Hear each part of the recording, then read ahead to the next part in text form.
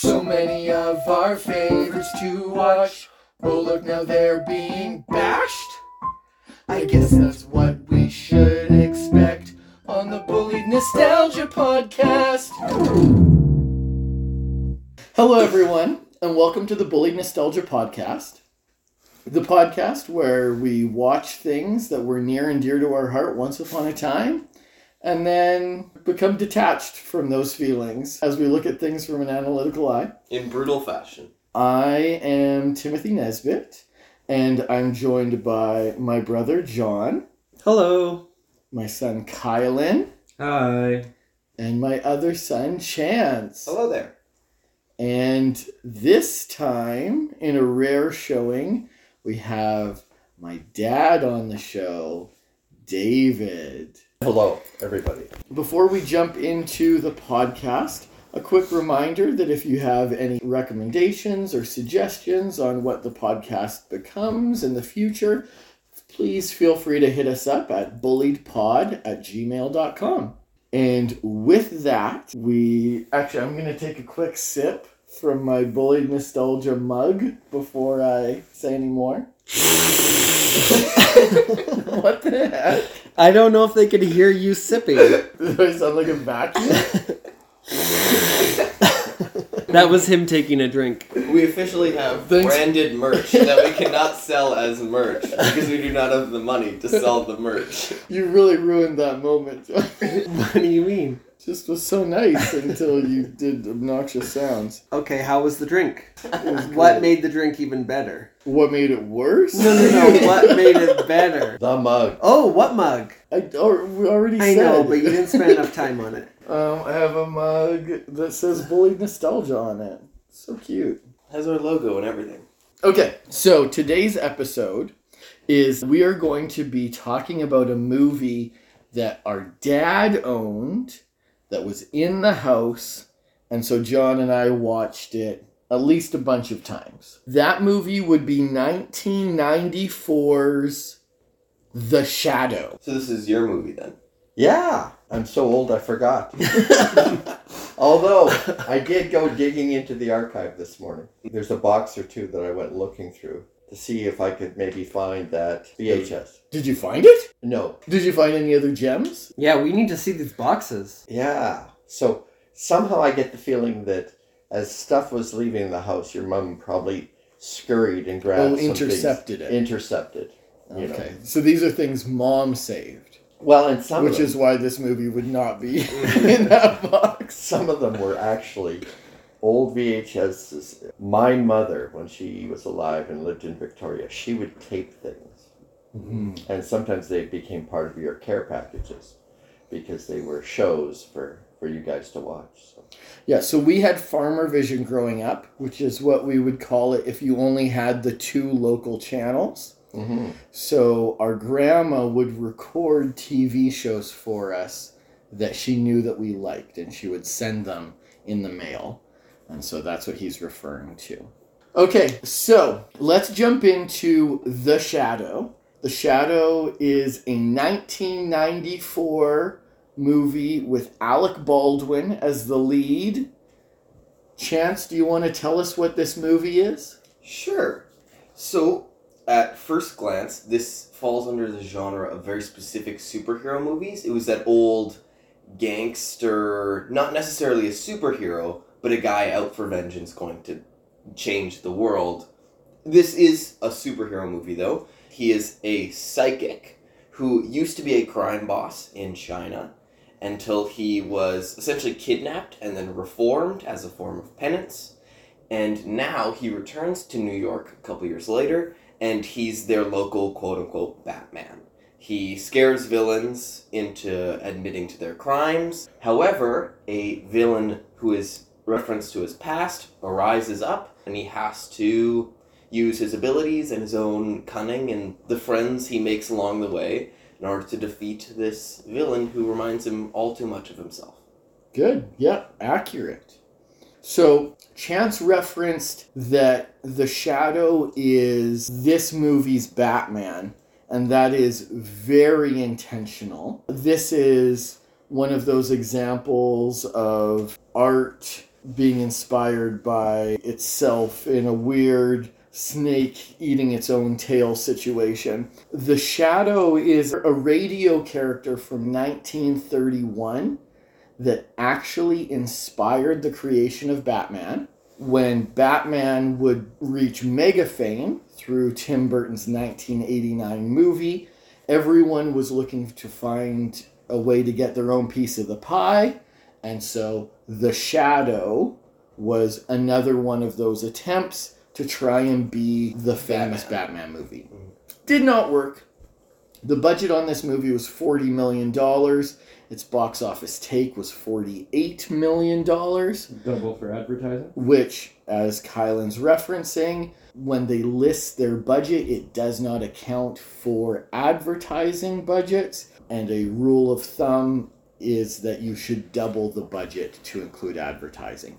Is it always that high? Probably not. But even if you say it was half, that means that this movie cost $60 million. It lost money. Random tangent. In the original creation, was the Shadow a psychic as well? Because that feels very added on after the fact. That's a good observation. The initial Shadow, who was created in 1931... It's just a guy with a gun? Was just a guy who solved crimes. So as time would go on, they would give him more abilities, more backstory, all of those things. When it became easier for him to narrate stories by being in the room with criminals, then they gave him this ability that he could be invisible. And so the psychic aspect was added later for novellas and stuff like that. But that was still in the 30s and 40s. The stuff where he was a crime boss, that's all new for the movie. That's a redemptive arc that was created for this story. Because we were talking about it earlier this year. There was a guy with a gun. He wore all yellow and a trench coat. Oh, I can't remember. Dick Tracy. Dick Tracy, yeah.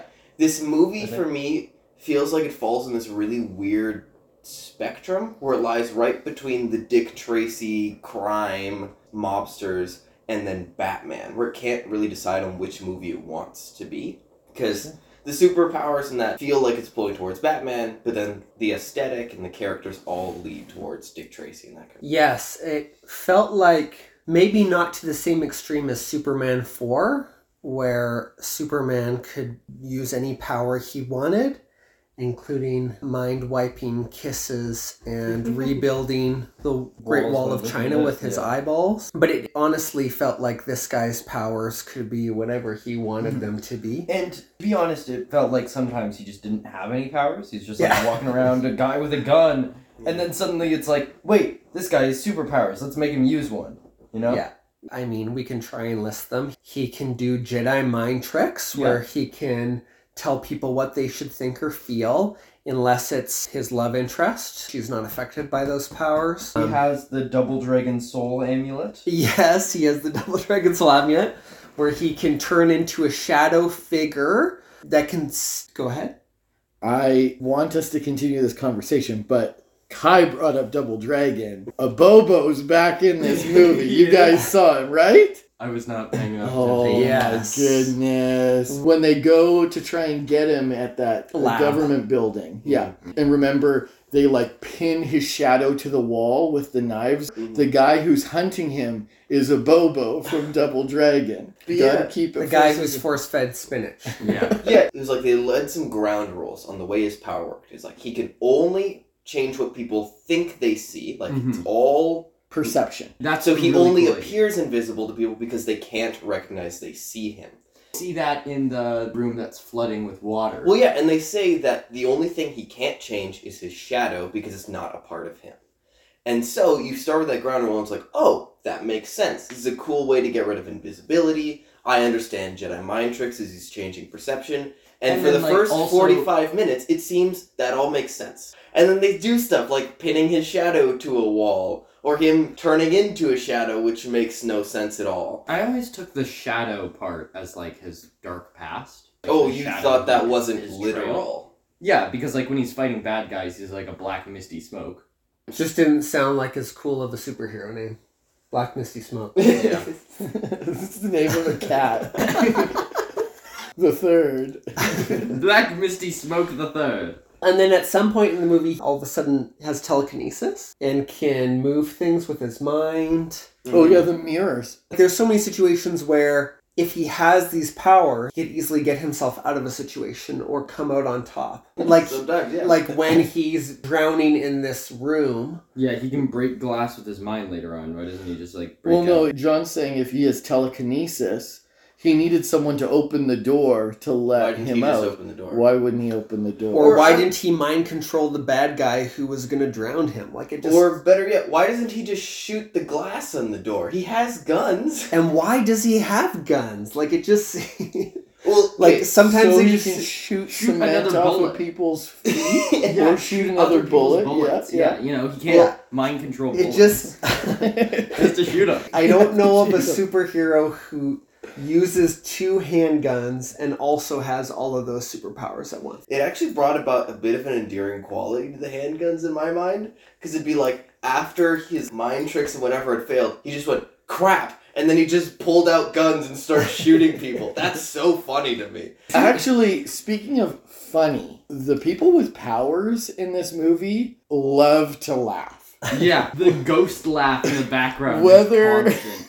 Everyone laughs so much. Whether you're talking about Shiwan Khan or the Shadow, both of them just love a good belly laugh. Mhm. They're out there scaring criminals and they're going, So the thing is, the Shadow leaves 2 things behind that he can't change.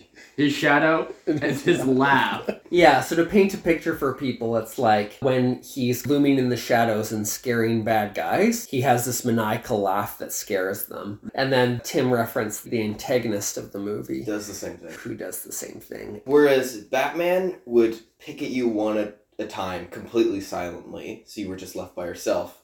The Shadow prefers to punch your friend in the face while you're watching and then make fun of you for it. So this was supposed to be a Sam Raimi movie. Mm. Sam Raimi pitched on this movie and for whatever reason did not get it. He pitched it a couple years earlier. Because the studio said no, Sam Raimi said, fine, I'll do it myself, Thanos style. Mm. And he made his own movie. He got Liam Neeson and made Darkman. Oh. That's right. Do you remember So Darkman? Darkman was like invisible, was he not? Darkman is the Shadow. It is the same Oh my movie, goodness. but he did not have the rights to the Shadow, so he made his own character, and Darkman is a much better movie, but that's entirely because it's Sam Raimi. Sam Raimi's got this weird Well, I ability. think Darkman, I'm going to use the word, it's more plausible. What do you mean not possible? You've never had an argument with a really feisty knife before? Okay, maybe Alec Baldwin was a good choice, but whoever the makeup, it's awful. Oh, yeah. Well, like, Did you notice a disappearing scar? yeah, first off, in the very beginning of the movie, when he's a crime boss, he does have a massive scar on his face, which disappears when he becomes a good guy, by the way. No. Symbolic. Yeah. Or Or he's he was hypnotized painting it on you. every Yeah, day. he hypnotized all the people to feel like it's not there. The other thing is at the end of the movie, when they're doing the big fight, Alec Baldwin's scarf and his hat goes away, and he's just a guy in a trench coat with 2 silver guns. And I remember sitting there, I'm like, why doesn't he look like this for the rest of the movie? Because the massive scarf that goes all the way just up to his nose looks ridiculous. I did comment that. Yeah, when we were watching it, Tim was like, oh, he looks way better like this. He looks so dumb. It's a really cool outfit when he is. takes off most of it. Yeah. So what's odd is that he transforms his appearance when he's the Shadow. So imagine Colin Farrell's the Penguin from the new Batman movie. His face kind of looks like that, like a bit of a bigger nose.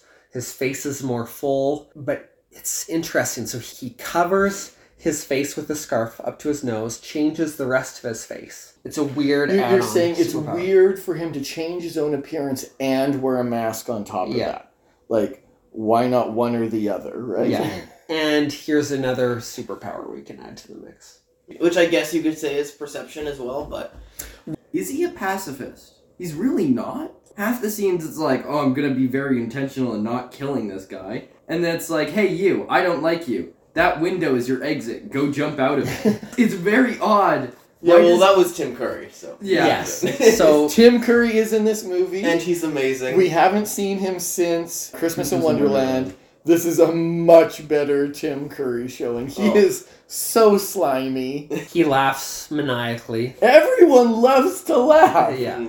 So Tim Curry, Ian McKellen is in this movie. yes, who's Gandalf. I and don't Magneto. remember seeing Ian McKellen in a movie before Lord of the Rings. That, for me, that was the first time I was like, oh, okay, this is my introduction to him. But clearly, we were watching him and stuff when we were younger. Until we started talking about this podcast, I didn't understand the background story about the Shadow. Its origins, going back to the 1930s. And they do a radio play. Today I went back and listened to an episode Of the Shadow? of the Shadow radio. Whoa. 1937, and Orson Welles is the voice of the Shadow. Wow. Orson Welles in 1937 was a 21-year-old actor.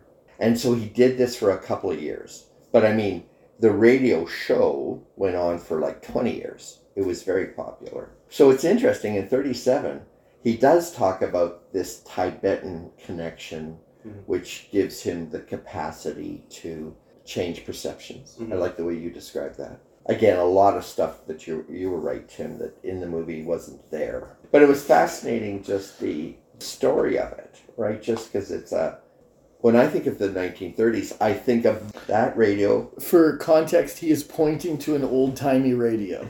That I got from my parents' estate. A tube radio built in the early 1930s. This radio show would have been aired on that. Families gathering around, and we're going to listen to the story hour. Margaret Nesbitt was a huge Shadow fan. Margaret's our grandmother. Yeah, not likely. But no, it's just that fascinating era. The other thing, too, those early radio shows, some product, that would be the exclusive territory of that product. So the one I listened to in 1937, Blue Coal, Blue Gas was the name of the company. So when they did the ads, it was all about this, why you wanted to sign up for Blue Gas to heat your homes. They didn't have individual advertisers back then.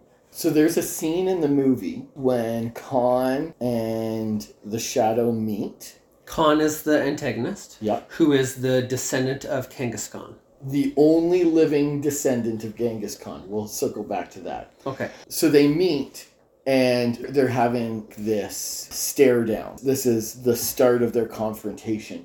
And they pause from that to get some like witty banter in about their ties. He's like, oh, I really like your tie. You should try it. It would look great on you. Yeah, And- where'd you get it? Downtown. Yeah, and he says a story and stuff like that. That is paying homage Oh my goodness. to the radio show when Yes. they would have to drop in advertisers all the time as they advertise for this old tie company Oh my goodness. midway through the movie. So as we've referenced a little bit of, Alec Baldwin's character is a mob boss in Tibet who goes by Lamont Cranston. He goes to see a monk who reforms him, teaches him these powers, and he comes back to New York to make a penance for the life of crime that he has created. We know that because it's all told to us in a giant text scroll.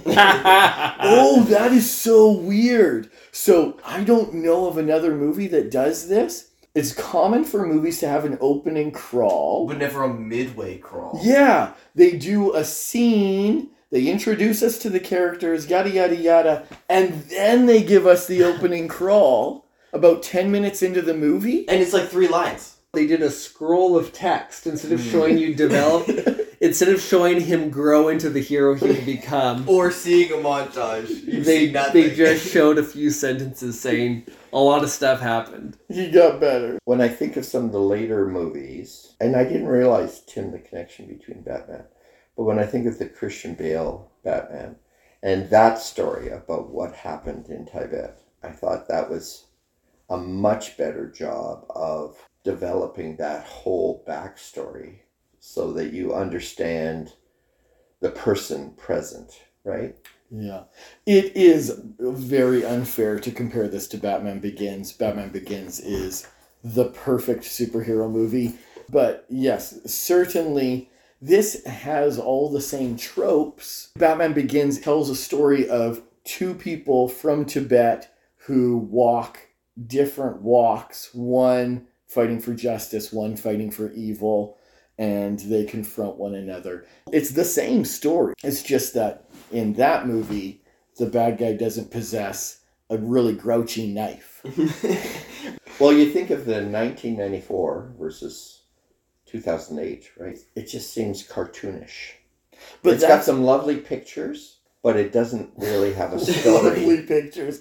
Every background in Is this a movie picture. is a painting. It's so funny. It's so blatantly obvious that they can't take a step to the left or they'll walk into a wall. The knife has been brought up a couple of times. When So he goes to Tibet, he's like meeting with the monk, and he's like trying to throw things at the monk, and he picks up a knife, and the monk is like, "Oh, I wouldn't do that," and then the knife stabs Shadow. So the knife is alive, is the insinuated concept. And so one of the powers that you can develop is, Control of the knife. yeah, that it obeys you. And this one knife is really sassy. He's got sharp teeth. And like 8 legs. So the knife will bite you if you're not careful. Yeah, you can't even hold on to it because it'll bite you.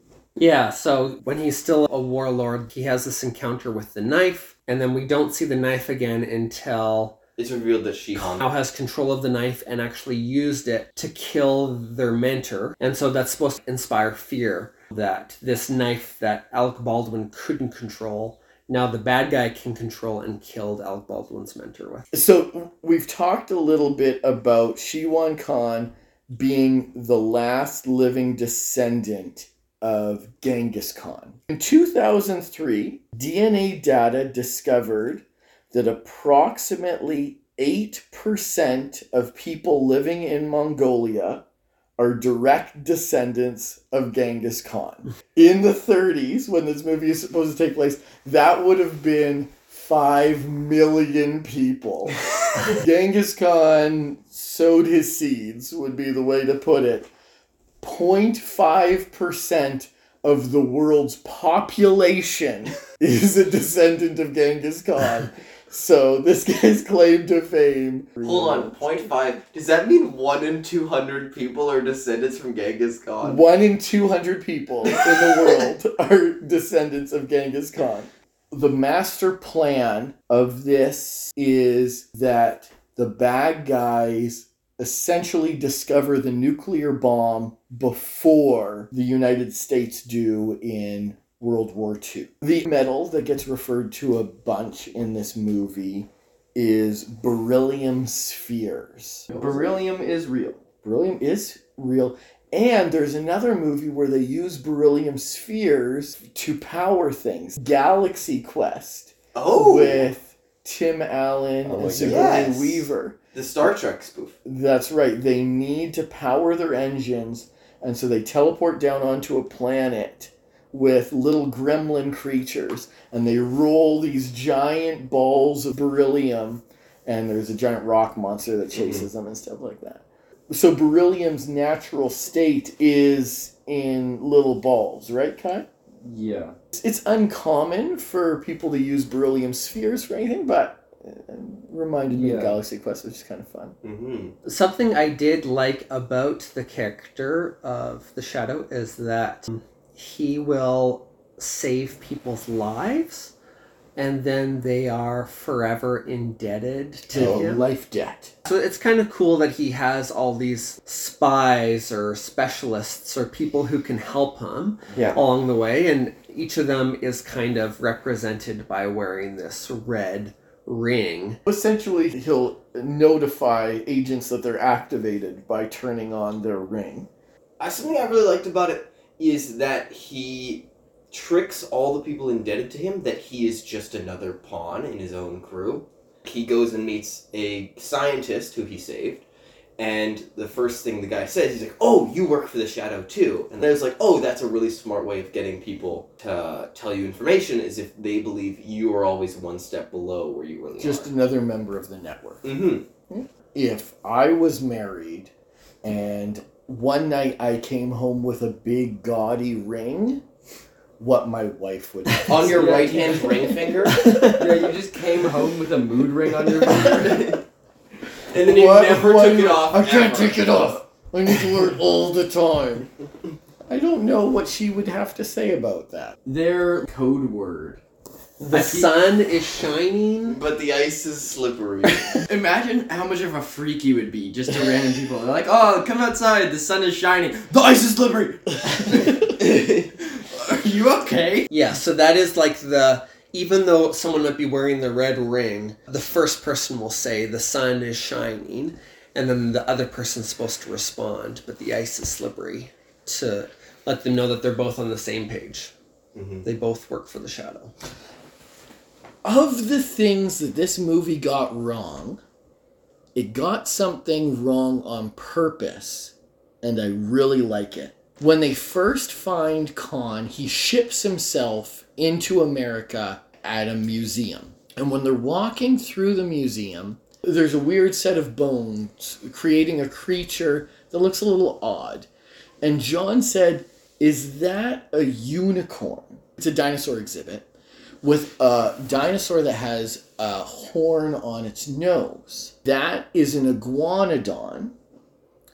Iguanodons famously were assembled incorrectly. They have big horns for thumbs, but when they were first dug up, everyone assumed the horn went on their nose. So that dinosaur exhibit is intentionally wrongly assembled to throw back to what For the time period. the time period was.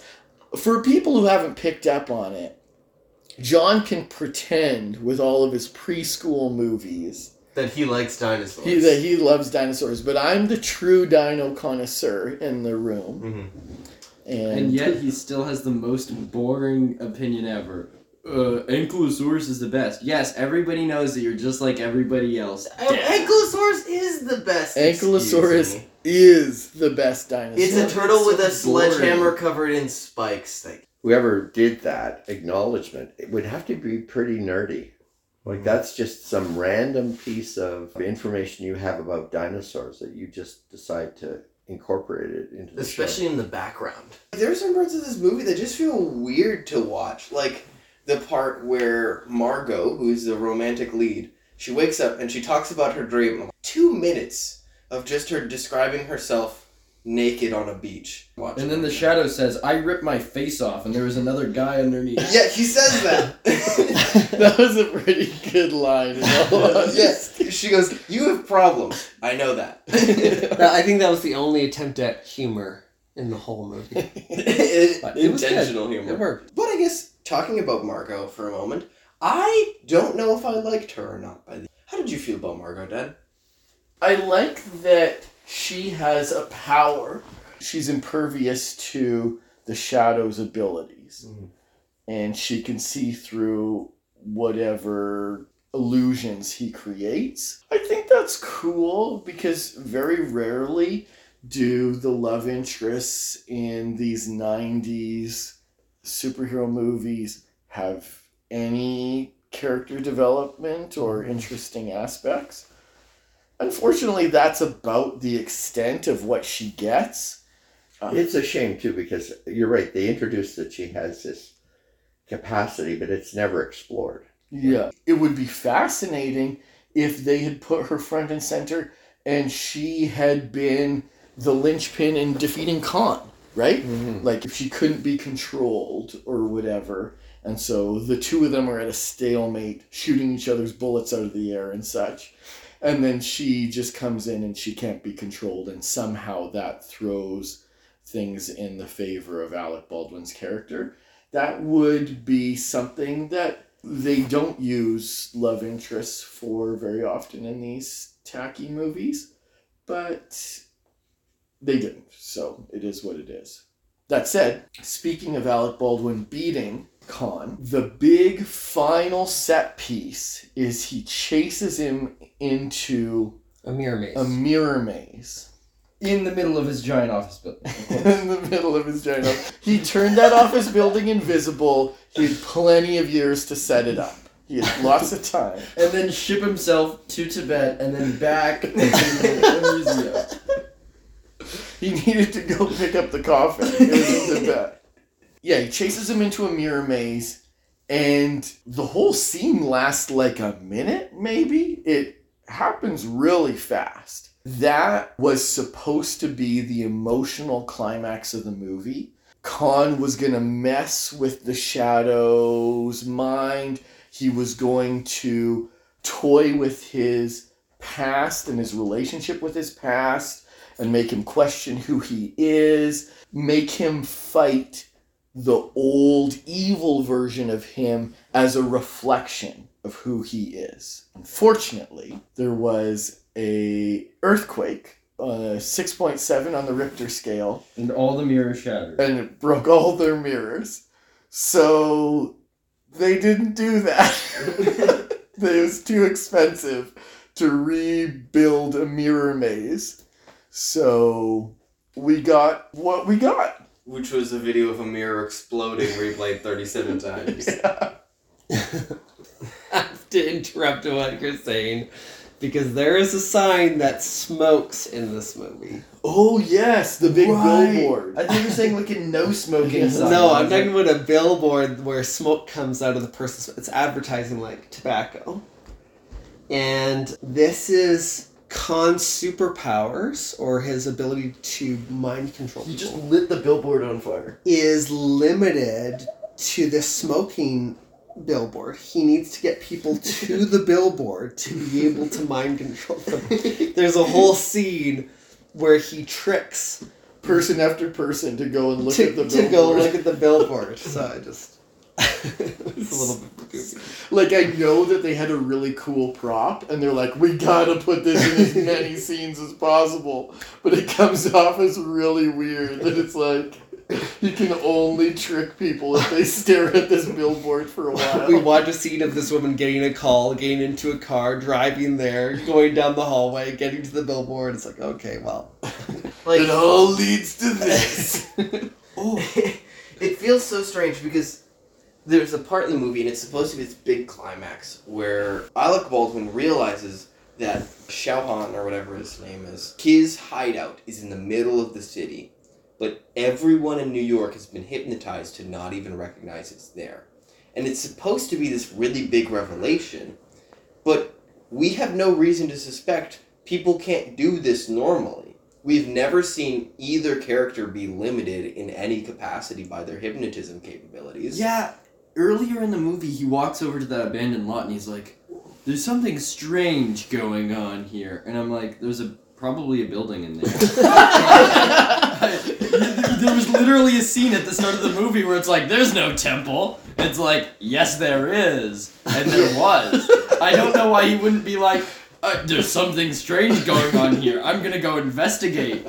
If they had put somewhere early in the movie that a good hypnotist can maybe control 7 people at once, and then it was revealed that he was controlling the entire city, you'd be like, oh my goodness, this guy must have so much power behind him. But they don't tell us anything like that they're limited in any way, so we have no reason to suspect it's like, don't like that building anymore. That one sold me bad Thai food. No one knows it's there anymore. Okay, John, your notes are... Do you have anything you want to do before we go to closing? Oh, I have a few more things. Oh. Can we talk about Spinny Floor? Spinny floor! Worst booby trap of all time. Oh no, guys! There's a guy coming in to attack me. I'm gonna make the floor underneath him spin. I've got a button on my throne that makes the floor spin. I mean, it kind of fits in with the mirror maze. Yeah, you guys are thinking like he did all this as booby traps. It's not a It's a fun skyscraper. house. Yeah. It's not a skyscraper. He's Nobody tricking you knows into doing the that. building is there. No one ever comes over. He's got to find ways to have He's fun so by himself. bored. And normally you get other people to like spin the merry-go-round for you. he doesn't have any friends. He gets the knife to spin it. So he has to press the button on his throne to spin the room around a little bit. So what I was going to talk about is at one point in the movie, a message is sent through a pipe. We watched that message go through a pipe for probably around 40 seconds of just different shots of pipes. It's awful. Yeah, it's kind of how people communicate with the shadow. They write things, put them in the pipes. The pipes go to a person who owes him a life debt, and that person relays the message to the shadow. It's trying to, I guess, show the interconnectedness and how he stays on top of things. I kind of like it because it implies, like, this network of pipes is everywhere. Like, there's one scene where there's pipes going this way and that way, and they're, like, on top of each other. Yeah. So part of me is like, how on earth did we get here? But the other part is like, imagine all the contractors and health and safety inspectors and stuff. New York is in his debt. That all wears rings. It's like, why are you putting a pipe through my kitchen? It's gotta happen, lady. There is no pipe here. The other thing I wanted to talk about is the special effects are weird, because half the time they're really good, and then the other half the time they aren't. Yes, where they experiment with computer graphics, it's Awful. very bad. Like, there's like this one scene where he's sitting in a chair next to a fire, and then out of the fire comes out this demonic, awful CGI face, and like laughs at him, and it goes back in, and he's like, Who is the face, by Someone's the way? here. Was that Shiwan? I think so. Why didn't it have facial hair? Well, because... it's a fire yeah, chance. the hair burns in fire, obviously. It had fire chance. And, I mean, it laughed, so that could be anyone. They do love to laugh. Was there ever any talk of there being any sequel or prequel movies to this? I'm sure there was intention of sequels. There was even a video game. It was a brawler game, or whatever you call it. Beat 'em up? Beat 'em up. Does it exist, or was it an idea? It exists. It was finished, but It never got published? they never published it because the movie was a financial flop. I've seen footage of it, so there's emulators out there. You can play it, but the cost of making the cartridges, I guess, was not worth as much as just leaving whatever money it had cost on the floor. So yes, the answer is obviously they wanted a franchise out of this. By the time this movie had come out, we already had a second Batman that was out. They wanted that money. They wanted a Shadow Returns, Shadow Forever, Shadow and Robin, but they never got it. There was no one paying to see it. But let's go to closing. Chance, what is the rating of this movie? Guys, sorry, first, in the levels for the Shadow video game, there is a carnival. The skyscraper is a fun house. I'm not going to give this one a positive number because I don't think its merits hold it above a place where I'm watching this because I want to watch a good movie. I enjoyed it, but that mostly comes from the silly things or good little moments. So I think this is going to be a negative number. But I'm torn between a -3 and a -4. Wow. I don't know, because -4 for you were saying if it's a negative movie, it's saying you're enjoying it because it's so bad. I feel like your scale before is like, your negative numbers are like, this is laughably good. But I feel like, based on the things you've said so far... Negative implies laughably bad. Yeah, and you've just been saying it's actually just not that great of a movie. So I feel like you're leaning more in the 1 or 2 area rather than I think that's -3 or 4s. I did enjoy parts of this movie, and I did like laughing about certain things about it, but I wouldn't call it a necessarily good movie. So I think maybe you're right that a 3 or 2 might actually be a better place for it then. A 3. 3 is a good movie. I'll give it a 2 then. I think that's fair. I don't want to claim this is a good movie, but I did enjoy parts of it, and I did like laughing at certain things about it. Kai, do you need cookie time? I don't think there is a cookie. I think I'm being brainwashed. You're done with cookies? No, I think I'm being Hypnotized brainwashed. cookie. Yeah. Yeah. You're hypnotized to believe it's a world. You don't want to without lean cookies. into it being a shadow of a cookie? I think A shadow cookie with unambiguous superpowers. I think this cookie is a smoking sign trying to brainwash me. Smoking cookie. Put it in the oven. Did you just Google smoking cookie? No. It's just a burnt cookie. It's just smoking. No, I think it's a cookie with a cigarette in its mouth, obviously.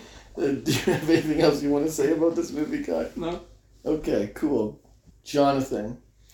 What I remember from this movie, from my childhood, is make sense? the knife with the teeth and the bomb they had to defuse at the end. Everything else was kind of like, oh yeah, I vaguely remember this. So it was, a large part of it did feel like rewatching a movie that I hadn't remembered or hadn't seen. Yeah, it's not a good movie. I think it's been fun to collectively make fun of, but it's not really an enjoyable experience, so I would never watch this again.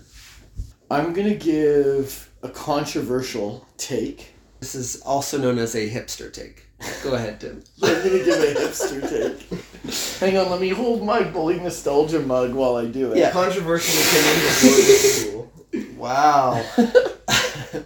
This is not a good movie. However, I don't think this is worse than Tim Burton's Batman.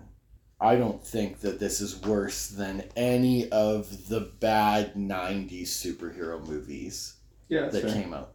None of them have aged well enough to be enjoyable experiences. The only thing that Batman has over this movie is the iconography. When the Batwing flies up in front of the moon and Batman gives a bat signal to everyone below through the moonlight shining on the back of the plane is super cool. But if you take those things out, it's a bad movie. And this is the same. It actually does more creative things and takes more chances than Tim Burton's Batman does. This movie tries some things. There's feisty knives and everybody loves a good laugh. I like the Shadow's powers. They are super inconsistent, but I do like them. It's really fun. I am not going to watch this movie again. We rented it 3 times for this stupid podcast. It's just a movie. Papa, tell us, how much of this movie did you remember? Not very much. I think I just remembered the poster. Seeing it again was very interesting. I do appreciate your comments about putting it in the context of time when it was coming out. Your comment says, well, there's a lot of stuff that's it's on the same page during that evolution. And we commented earlier, you fast forward it 10, 12 years later, and it's very different, and it has evolved. It has matured. I don't know why I ended up with one of the videos in the house. Again, I like the way those things evolved, so I would be drawn more to the Batmans. But again, I didn't actually realize how this was connected to the Liam Neeson movie that you talked about. Yeah. Which I much preferred, or the later Batman movies, right? It's one of those things where Jurassic Park, Jeff Goldblum's character says that InGen is standing on the shoulders of people's discoveries that came before them, and they're just copying what they know. They're just leaning into it. 90s movies, superhero stuff was not good. We did Batman Forever on this podcast, and that has a special place in my heart. I'm not going to pretend it's good, but I still love it. I remember going to see Batman and Robin in theaters. I went to see it with some people. Michael Martin would have been one of them. And I identify that as the first movie that I can remember that I went to see and I knew it was bad. It was like, oh, this movie is not good. And I remember other people from school had gone to see the movie as well. Sari and Aaron were also in the theater.